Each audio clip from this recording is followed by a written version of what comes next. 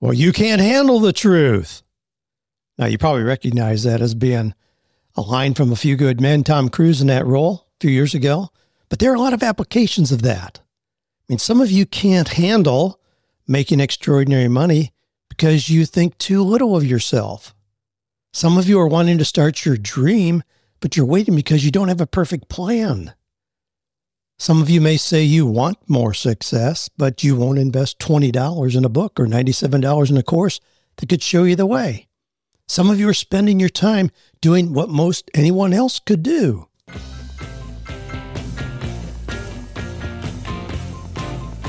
Do you love your work? Do you think it's possible? Well, you're about to find out. It's time for 48 Days to the Work You Love with Dan Miller on the 48 Days Online Radio Show. Whether you need a professional tune-up or a work overhaul, this is the program for you. Now, here's your host, Dan Miller. Well, I'm excited as well, but I'm excited to jump into this today because I'm going to do something a little bit different.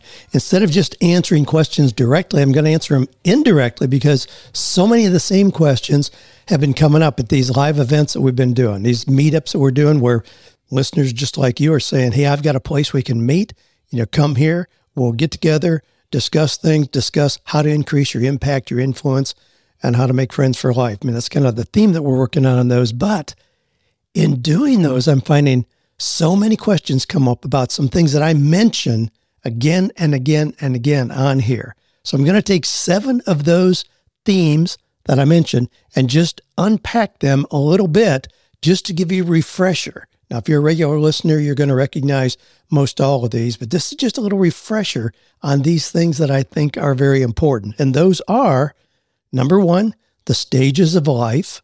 Number 2, Venn diagram. Number 3, zone of genius. 4, the upper limit challenge. 5, minimum viable product. 6, risk avoidance. And 7, the power of investing in yourself. So those are the themes.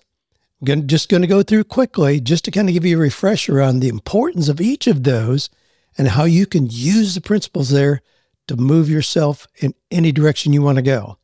So the quotation we've got today comes from Warren Buffett. You all know Warren. He's done pretty well with his investments. He says, the best investment you can make is an investment in yourself. I've got a little bit more on that story here as we go down a little bit. Now, our resource for today is to invite you again to join us at one of these meetups that we're doing. If you go to 48days.com/experience, again, that's 48days.com/experience, you can see where we're going to be. I mean, the next one coming up is going to be in Franklin, Tennessee. You still have time to join us there. It's going to be a great event on Thursday, I believe it's the 27th, that Thursday.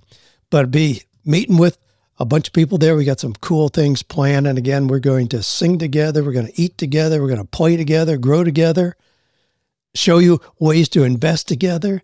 We got some great food lined up. You know me, we're going to have a great Mexican buffet there. Each of you will get to tell your story.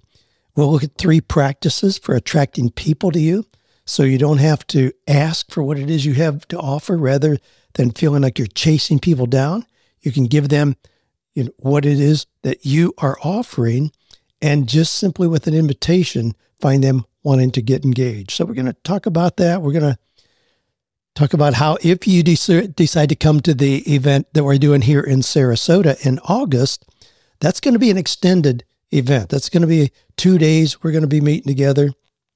And in the afternoon on Friday, we're going to end that with an opportunity for you to share your idea as an investment opportunity for people that will be there who are looking for investment ideas. So if we will help you craft your pitch for that. I mean, we've got some pitch decks that you can look at to see what those investors are going to be looking for. So anyway, if you go to 48days.com/experience, again, you get all the information on that. So again, I'm going to go through these 7 areas as our focus for today. Keep those questions coming in. You can certainly always submit your questions. If you just go to 48days.com/askdan, you can leave them there. But again, we're going to go through stages of life, Venn diagram, zone of genius, upper limit challenge, minimum viable product, risk avoidance, the power of investing in yourself. Because I find that those are the themes that keep popping up. When we meet together, people are familiar with those. They want to know more about those. So here we go. Stages of life. Now, I've been working on my own view of the stages of life for a long time. And I keep modifying it, keep adding. I'll tell you a couple areas I want to add after I go through these. But I identify the 20s, when you're in your 20s, as the learning decade. This is a decade where you try lots of things to see which ones motivate you. I mean, it's often called the critical decade, in which we establish saving and spending patterns. We make relational, educational decisions that are going to direct us for the rest of our lives. The 30s is what I call experimenting. This is where you get to sort out your interests, to eliminate the ones that don't fit who you are. The 40s I call mastering. This is a decade where you focus on those things you've kept after your experimenting process, developing your skills and becoming an expert in something. The 50s then are reaping. That's usually the period, the decade, where you reap the rewards of the decisions you've made in the previous decades, and you create systems to reach your highest earning potential. The 60s are guiding. The decade where you mentor others with the wisdom you gained in prior years and leverage your major life message. 70s, leaving a legacy. This is a decade where you put things in place to live on when you're no longer here. I mean, you recognize, sometimes we hear the terms elder or sage or the contributor of wisdom in there. I love those terms. What about the 80s?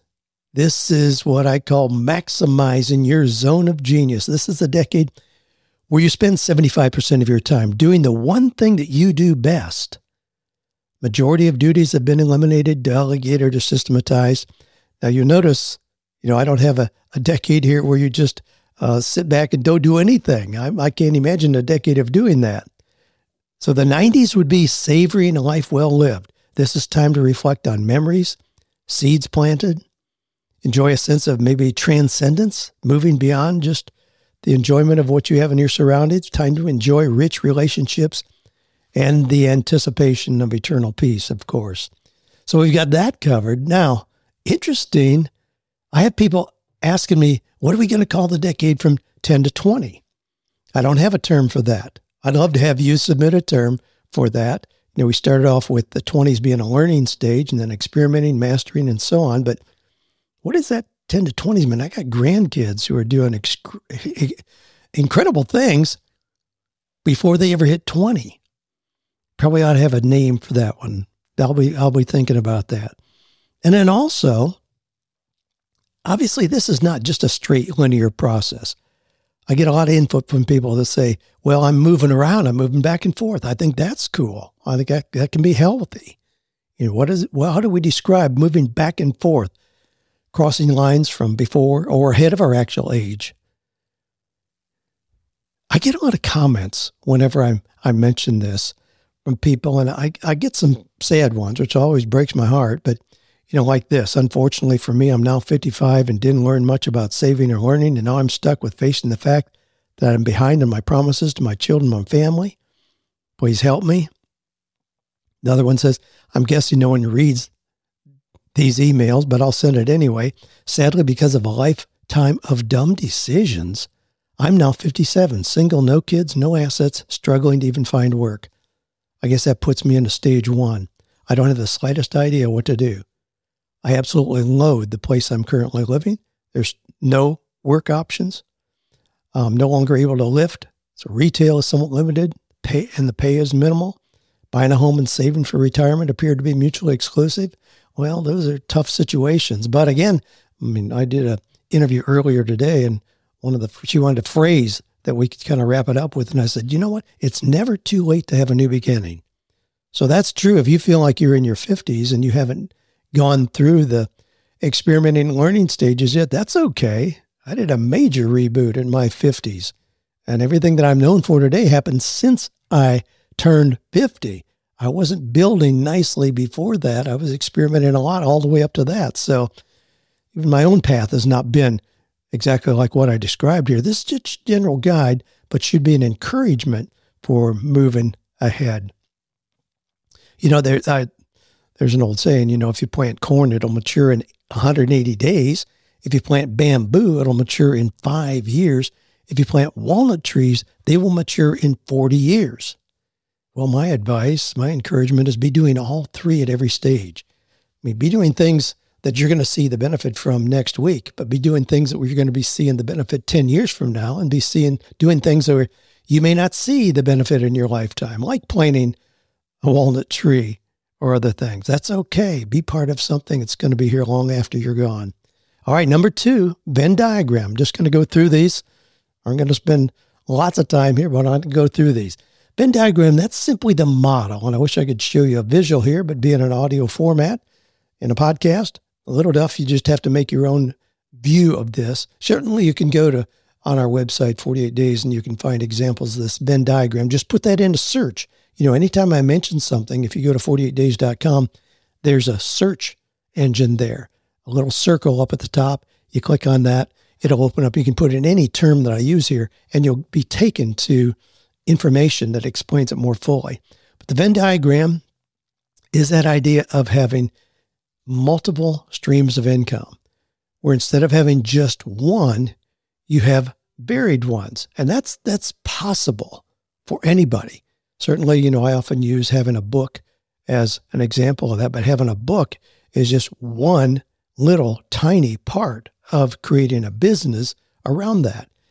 If you have a book with a clear message in it, you're going to get opportunities to speak from which you can get paid.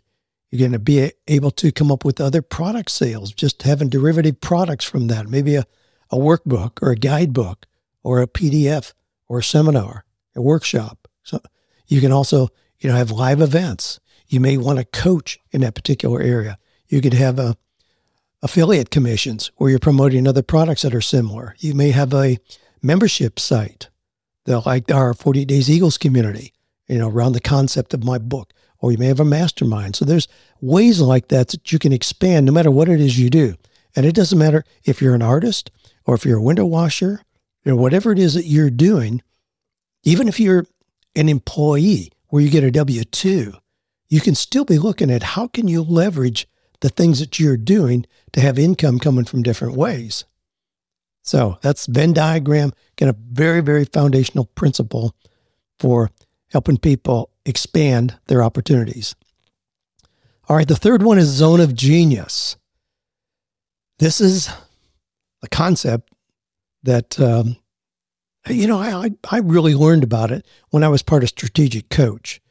I was in there as a student for several years, but I learned about it there, how to break down the activities that I'm doing into 4 different categories. And you can do this, again, no matter what your position, you can do this as well. So I'll start at the bottom. The bottom of those are what we call incompetent activities. Now, this is where you have really not a lot of passion. You really aren't even very good at it. It just feels like you're grinding away when you're doing this kind of work. Things you can do, but it's certainly not where it really engages your passions or anything that you want to continue. Coming up one level are the competent activities. So we have incompetent, then competent. Now, this is where you can do the work and you do it pretty well, but you don't really have a lot of passion about it. And then we come up to excellent. Excellent activities. This is where you do the work well. Other people may even comment on how good you are. Now, this is where most people get stuck, is right here in excellent activities. It keeps the money coming in, but you could be replaced pretty easily. And this may be true even if you're a physician or a dentist or an attorney or a pastor, accountant, engineer. Even at those levels, you may be stuck in your excellent activity. Well, then at the top, and as you hear me describe it, we call that the zone of genius. This is that unique, individualized blend of your unique talent and passion. This is where only you can do this. It provides the most leverage to create your biggest impact in the world, and likely will also reward you most financially. So those are 4 ways of spending your time. What is it that puts you in your zone of genius? When I first started doing this, when I first was exposed to this kind of model, this framework, I was spending about 25% of my time in my zone of genius. My goal was to get to 75% of my time And that I have pretty much accomplished at this point. Very strategic about how I spend my weeks in each, the days in each week, so that it allows me to have a lot of time to spend in my zone of genius. That being, I love to read, to study, to assimilate all that wisdom of the ages that's out there, so rich that we can draw from, and then to make that applicable and understandable for people today to help them clarify what it is that their zone of genius is, so they can lean into what you hear me talk about here, work that is meaningful, purposeful, and profitable. Now, what do you do with these areas then? So this is kind of the next step in understanding this. So we have 4 areas: incompetent, competent, excellent, and zone of genius. The incompetent activities, you want to work to eliminate those. Do something to get those off your plate. Competent activities, where you can do it, but you don't really have any passion about it, delegate. Delegate. Doesn't mean it's lesser than, it just means somebody else is skilled in that area where you're not. Let them do it. I have an accountant. Do I want to learn how to do that really well for my business? Not a chance. I want somebody whose skills far surpass my own in that area to take care of that. Same thing is true with anything having to do with technology. The systems that run our business, I know very, very little about those, but I have people who understand it very well, who stay on top of that. All right, next level up. So we had incompetent, competent, then excellent. Here, create systems where that could just be done. That can be done, systemized. An example of that would be, we have a lot of courses out there. So instead of just going through again and again and again the same information, with an individual or small group of people, we have it in courses. So people can access it at 3 a.m. in the morning if they want to, and go through exactly the same material that's been helpful to other people. And then zone of genius, this is what you want to expand. As you expand that, now you're never going to get to the point where that's all you do. You just get closer and closer. But again, as a goal, my goal was to have 75% of my time spent in that area, my zone of genius. That was a pretty hefty goal when I first looked at this, but it's been a joy to be able to get there by following this model. So that's your zone of genius. How are you going to get there? Sometimes when I talk about delegating, it seems like it's just arrogant or I'm too good to do that. That's not really the case at all. If we read in the Bible, in Acts chapter 6, it talks about, people were criticizing the disciples because there were widows who were being overlooked in the daily distribution of food. So now those 12 guys, they could have done that. They could have taken up the task of going around and visiting the widows and orphans that they needed to be taken care of, but they said, no, let's select 7 men who are really known to be good at handling that kind of thing. Let's turn this responsibility over to them.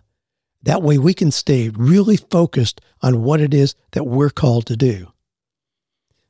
Now, again, it may sound, selfish or arrogant, but understood correctly, this response came as a clear acknowledgement and protection of the work they knew they were supposed to do.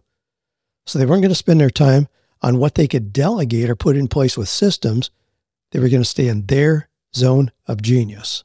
When you think about, James and Peter and John and those guys, they did pretty unique things, each of them, and it wasn't where they just took up all their time doing things that could easily be done by somebody else.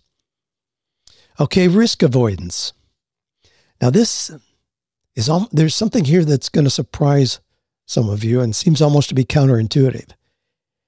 As you move up that ladder to your zone of genius, your chances of failure actually increase. Now, a lot of people really want to avoid risk. That conjures up a real negative kind of meaning to them. To me, it's the opposite. To me, if something has risk, it has the possibility of opening a new door of opportunity or something that I've never experienced before. That's what I want. And risk, just simply by definition, means it's something I've never done before, so there's a chance that it won't work for me. So if you want to avoid failure and risk, then stay in your area of competence. Just stay doing that thing that you know you do day after day. Anybody else could do it, but at least it's pretty predictable. You know what's going to happen at the end of the day. Just stay there because that'll protect you. As you move up toward your zone of genius, you're going to be looking at big dreams. There's less certainty because you're going to be doing things you've never done before. Maybe things no one has ever done before. And those don't come without risk and occasional failure. But you have to frame that differently so that you don't describe it as failure. I think about Ted Turner, years ago was asked, well, he owned, the Atlanta Braves. And for years they were just losing, just a horrible team. And somebody asked him, how he felt during all those years of losing. And he responded immediately, said, we weren't losing, we were learning. It was an immediate reframe for him. We weren't losing, we were learning. And then in the learning, then they came back and of course were national champions, but that's how it can work. So think about this with me. Would you rather do something guaranteed every day and make $50,000 a year or try 5 new things? Maybe developing a new board game.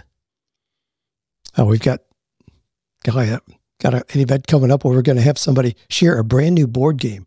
We're going to be his focus group for that, and then he's going to take it to Kickstarter. It's really exciting. I'll tell you more details when it's a done deal. But you could maybe develop a new board game.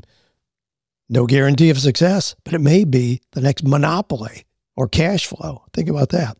Or position yourself as a speaker. Wow, could you get out there? Jen McDonough, our Dean of Speaking in our Eagles community, has a copy of her first $500 check that she got, for speaking. Now she has events where she gets $15,000. That was a long time ago, but, is it guaranteed to work? No, but you can open the door to really big opportunities there. Maybe you want to launch a course based on a unique area of knowledge you have. So what if you tried, let me just kind of sum this up this way. What if you tried 5 new things only to lose? Okay, again, I'm framing this. You could do something guaranteed every day, make $50,000 a year, where you try 5 new things and you end up losing $20,000 and compilation on 4 of them. But then you have one where you make $250,000, one where you make $250,000. Which would you rather do? Well, to me, the second proposition is way more appealing. Now, I know that may not be true for everybody, but just know that you have the option. That's all that I want. I just want you to recognize you have the option. And some of you are resisting because you're trying to avoid any risk, avoid the chance of any failure, and you're closing yourself off to your biggest opportunity. All right. Now, again, I'm not answering questions today, but typically I do. Got a lot of them in the queue for next week and beyond. If you want to add to that, have us unpack a question of yours together that may relate to something we're talking about here today in a particular application that you're experiencing. Just go to 48days.com/askdan. You can leave your question there. You can leave it in an audio format or write it out, either way you please. All right, then now the next one that's related to these is the upper limit challenge. Now I was first exposed to that term, certainly the concept, many places, but the term came from The Big Leap, a book by Gay Hendricks. He talks about that upper limit challenge, and this is how he describes it. He says, each of us has an inner thermostat setting that determines how much love, success, and creativity we allow ourselves to enjoy. When we exceed our inner thermostat setting, we will often do something to sabotage ourselves, causing us to drop back into the old familiar zone where we feel secure. Now, I've used as an example on here that we could, see somebody, a kid, an 18-year-old kid who lives in abject poverty, and yet he has an amazing throwing arm for football. So we take him to Nashville, Tennessee, give him a $10 million bonus signing on with the Tennessee Titans there. And then 6 months later, he's spent the money and more, sabotaged his career, and he's back where he was. Well, what happened there, the reality of what he was given didn't match his sense of deserving. We see that again and again and again. I mean, we talk about lottery winners. They're broke, and then 3 years later, they win the lottery, and 3 years later, they're back where they were before. They're broker than they were before. That's the upper limit challenge. When you don't think you're deserving. Now, we see this played out a lot. I mean, you may position yourself as that speaker, and you get your first assignment. It's going to be in Dallas. You fly out there. You get a hotel. You're going to speak the next morning. You wake up and you got a sore throat. Well, I know that can happen, but a lot of times it's just your body reacting to the opportunity, saying, hey, you aren't ready for this. It's that upper limit challenge that we hit. Years ago, our church went together. This was up in Kentucky years ago. I was working on, I think I was working on my master's degree at the time, but our church went together and gave a car to a single mom and her son. Now they, looking at their house that they rented, it was weeds up, broken glass and the windows and all that, but they were just eking out a living, and we were going to help them by getting them a new car. And we did a brand new car. It was a Chevy Cavalier blue station wagon. I remember it today. Within 4 months, it was dented, broken glass, wheel covers missing.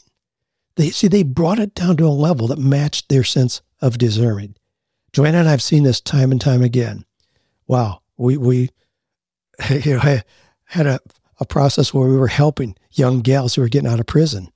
And there were gals we'd help get a nice car, nice house, a job, too much all at once. And we'd see them self-sabotage until their reality matched their sense of deserving. It had to happen slower over a period of time. They had to change their thinking. I talked to Alan Thomas a couple of days ago.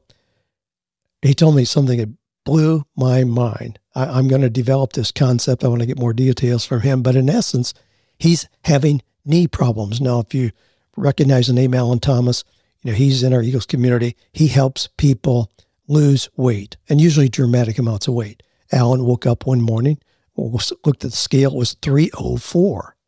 This was in February, a couple of years ago, and he decided that by Thanksgiving, he was going to weigh 175. That's 129 pounds. And he did. He hit that. Well, other people are asking him, how'd you do that? How'd you do that? So today he helps other people do that. So that's his past.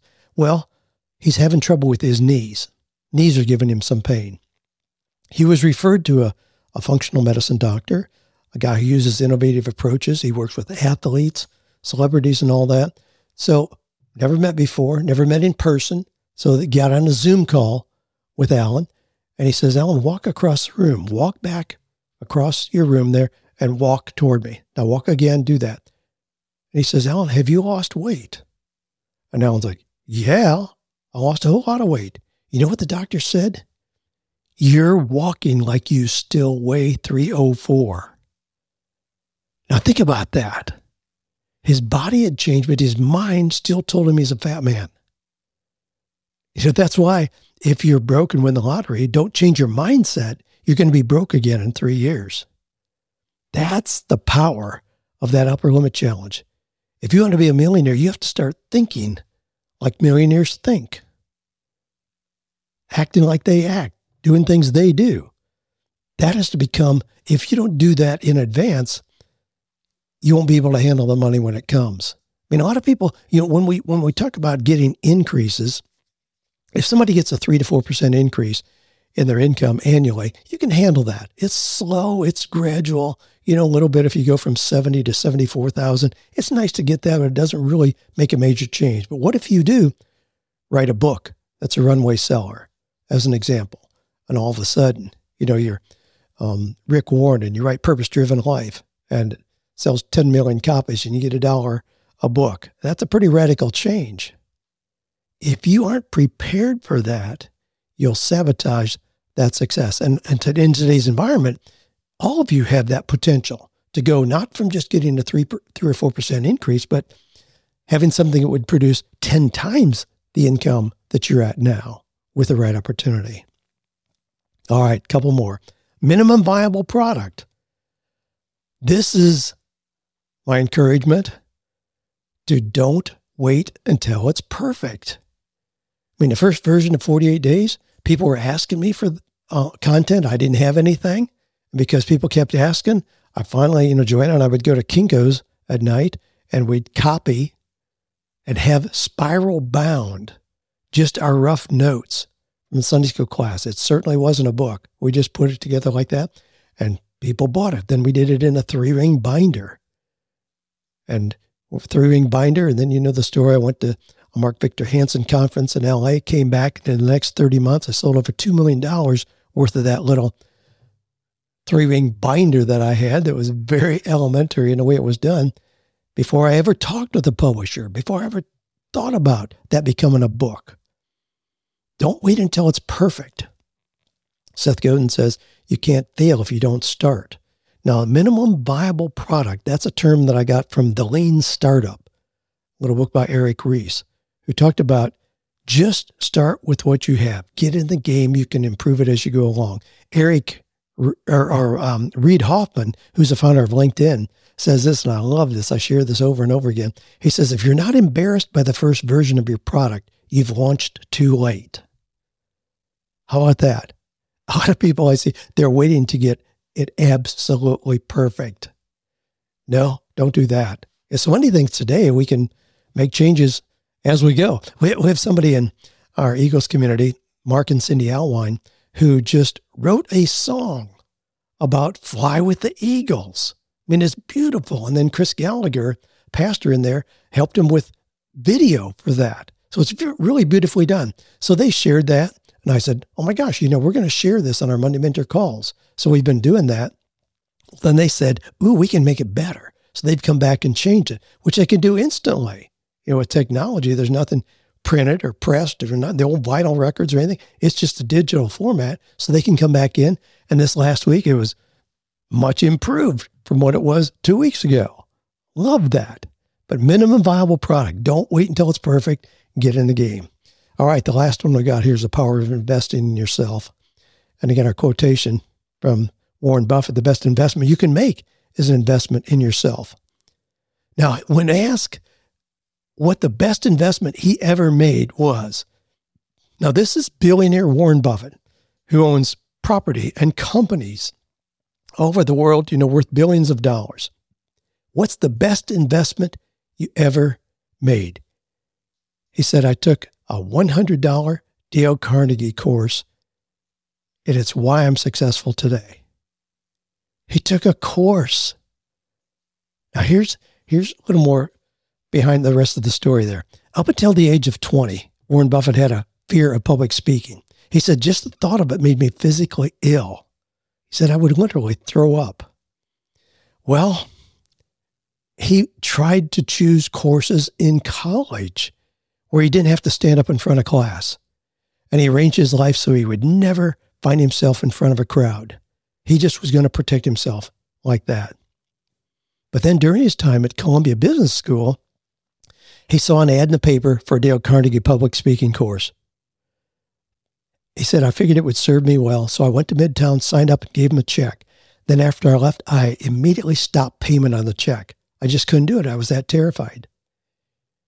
After he graduated, he knew the problem was still there.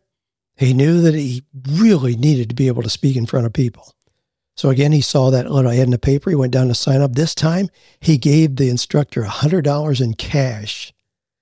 He says, I knew if I gave him the cash, I'd show up. After the course was over, he went back to the University of Omaha and announced he wanted to start teaching. He knew if he didn't speak in front of people quickly, he'd lapse right back to where he was. And he said he just kept doing it. And of course, now he talks everywhere.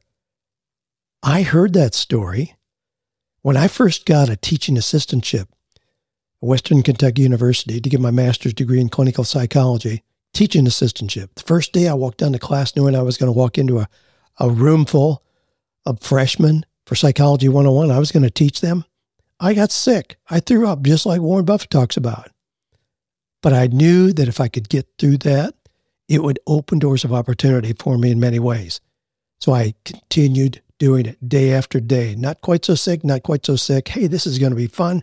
Walked in, but I also took the Dale Carnegie Human Relations Program, just like Warren Buffett is talking about, to give you more confidence standing up, to speak from an area of what they call where you've earned the right. So something you know about, just talk for 2 minutes. That's how it started. But that process of investing in myself, that was a lot of money then and remains so. But I knew that was going to be a stepping stone. But the power of investing in yourself, I've never seen anything give the kind of return. And again, this may sound selfish, self-centered, but it really leads to being able to be more generous in so many ways because it helps develop you as the person. So then you do have more resources, and all of a sudden you can be way more generous if you have a heart of service. So to serve better, invest in yourself, and you'll be able to do that even more. Now, a lot of you know that when I was a 13-year-old farm kid, I got a copy of The Strangest Secret, that little audio recording of Earl Nightingale, where the principle is we become what we think about. Well, that was $15. But I went back and looked at $15 back then when I was a 13-year-old kid. In today's buying power, it's about $150 is what it is. So it's a lot different. And I'm trying to remember how in the world I accumulated the money to buy that back then, because that was very expensive for a product like that back then. But somehow, in selling sweet corn for 30 cents a dozen or whatever it was I was doing, I was able to accumulate the money and buy that. That was an investment.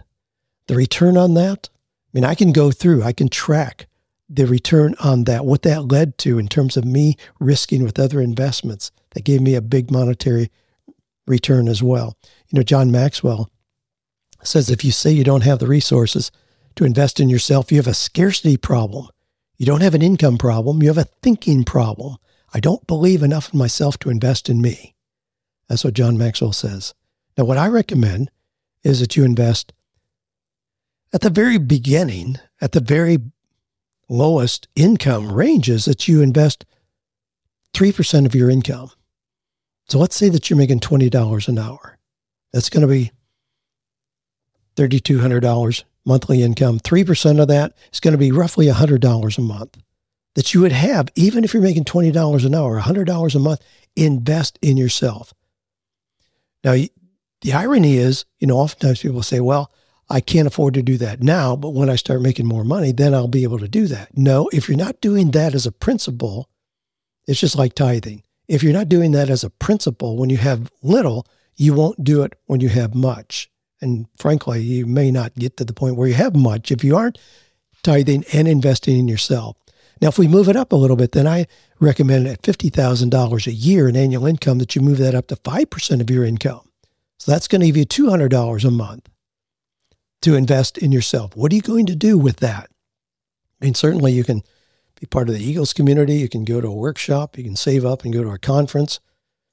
Move up to yearly income of $100,000, 5%. Then you're going to have $5,000 annually, or a little over $400 a month, to invest in yourself. Be looking at it just as a principle like that. You will be astounded at how it increases. The return that you get on investing in yourself like that. Of course, you move up to $300,000 a year, which some of you are there. Our recent survey shows that quite a few of you are at that level or more. That's $15,000. There you can go to Fiji with Tony Robbins, or you can go on a cruise that has a theme to it.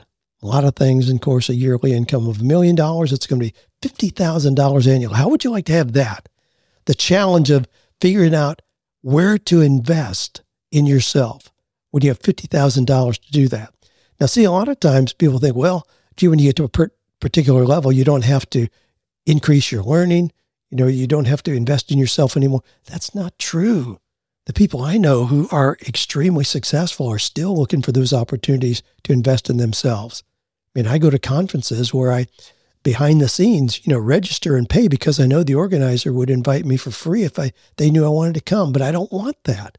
I want the experience, just like Warren Buffett, wrote a check and then canceled the check, stopped payment on the check. Now, when he put $100 cash down, he knew he was committed to participate. I still want that feeling. I invested in this. I expect to get something out of it. and take it away. Plus, I don't want to break the cycle of investing that 5% of my income so that I continue to enjoy the benefits of doing that.